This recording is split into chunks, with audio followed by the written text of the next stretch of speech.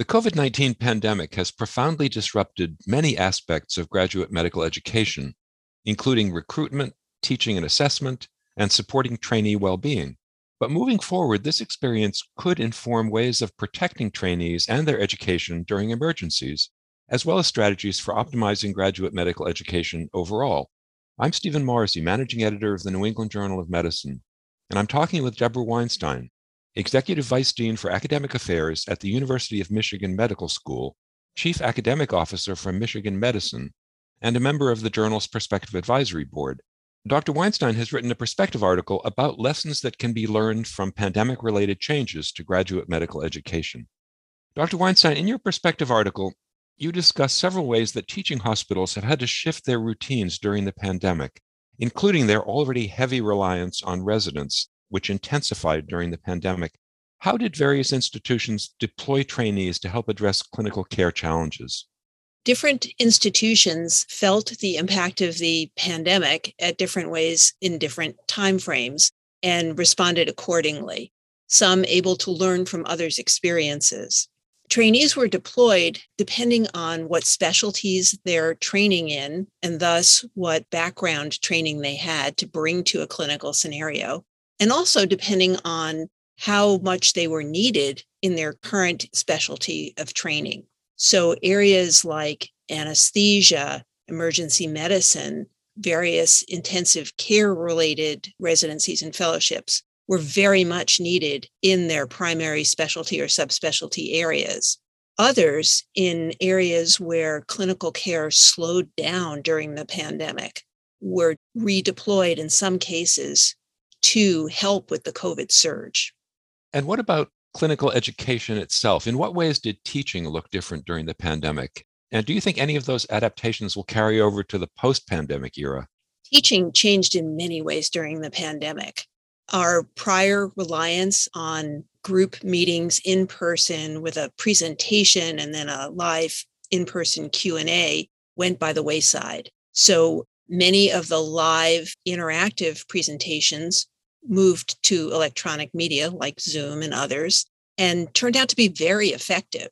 Maintaining that going forward, even after the pandemic, isn't dictating how we teach, would have certain advantages. Efficiency, for one, being able to bring learners together from different physical spaces, different campuses, different affiliated institutions would all be very positive. It also allows for learners who are unable to attend a conference because they're delivering care at that time to participate or at least watch the interaction asynchronously and learn from it without missing it entirely. So I think it's pretty clear those changes will be incorporated going forward. Another way that learning changed during the pandemic is greater reliance on team-based care. One component of that is interprofessional care and interprofessional education. So when learners, residents, and medical students were in areas that they're not used to learning in, they were working very closely with nurses and other health professionals who were their teachers, who are their teachers in those scenarios, as well as working with more senior residents and fellows, and often trainees from other disciplines, as well as faculty from other disciplines. I think all of those experiences changed our outlook about the opportunities for learning across disciplines and across specialties. And I heard from some residents that they became not only more understanding of other disciplines, but their respect for the knowledge and the capabilities of others in different specialties and other disciplines grew to an extent it had never done before. So you also say in your article that training institutions were given flexibility in meeting accreditation standards. So how did institutions use that flexibility? And do we yet have any sense of the effect on trainees' readiness for independent practice? Training and accreditation and certification standards all got a relook from the responsible organizations during this crisis. In terms of accreditation standards, the ACGME wonderfully took a very reasonable look at the COVID crisis and understood that certain institutions at different times would need more flexibility in meeting the array of accreditation standards that they normally have to comply with. And depending on each institution's level of crisis status, which they would declare on their own, they were able to enjoy greater flexibility in some, but not all, accreditation standards. In terms of certification, the ABMS, American Board of Medical Specialties, along with the ACGME, Accreditation Council for Graduate Medical Education, recognized that the Clinical Competency Committee of each training institution had the ultimate responsibility for deciding when an individual is ready to progress, to graduate, and to perform unsupervised practice.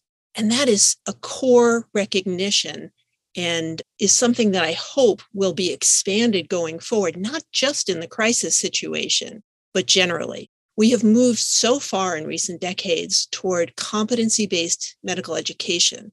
And the logical extension of that is competency-based advancement and competency-based unsupervised practice. So this pandemic has catapulted us a bit in that direction.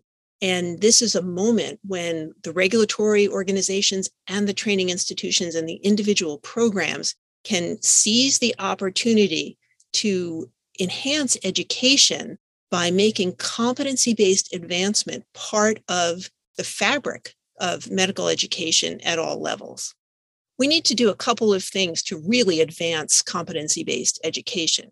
We need to improve our systems of assessment, and maintaining assessment at a high level during a crisis is particularly challenging. Figuring out how to assess trainees who are working in a specialty or an area of care delivery that's not part of their usual training is difficult, but is possible. And that's an area where we've got early lessons from the first phase of the pandemic that we have an opportunity to apply and improve on in the ongoing pandemic. So if a resident or a fellow is working in a different area, their normal assessment tools aren't going to apply. But we have to figure out some way that the staff they're working with, not only the supervising attending physician, but the colleagues in all disciplines, can help that person learn and assess them effectively. And then going back to the beginning of the process, another effect of the pandemic relates to recruitment. What kinds of challenges and opportunities have been created by the shift to virtual visits, virtual interviews? Recruitment has changed dramatically. Early on, it became clear that having large numbers of applicants touring facilities and interacting with current trainees and faculty was not going to be possible. So institutions and training programs pivoted in terms of moving an in-person interview process to a virtual process.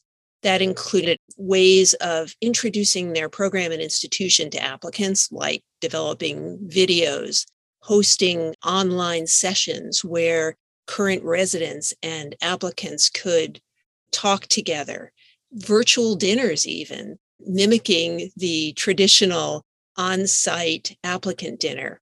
Some institutions sent gift cards for dinners so that the applicants and the residents could actually have dinner at the same time, talk about the program online.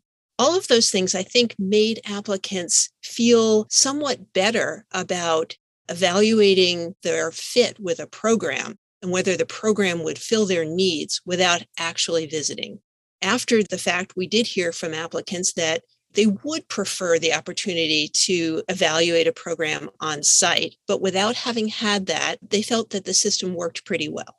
The silver lining in not having in-person recruitment activities is that it really democratizes residency selection and applications in an important way. The costs of travel to interviews is enormous, and many applicants can't afford that and limit the number and the location of the programs that they apply to, knowing that they have to go for an interview. It may also mean that for some applicants, they're going to be more conservative and not apply or travel to interview at programs where they feel like they may not end up being selected. But when the stakes are different and it's an online interview and not a travel investment, we think that applicants will be able to extend their applications to a wider variety of programs including those that are not near their home medical school. Those impacts of the match are actually being evaluated now, and we'll have more information soon.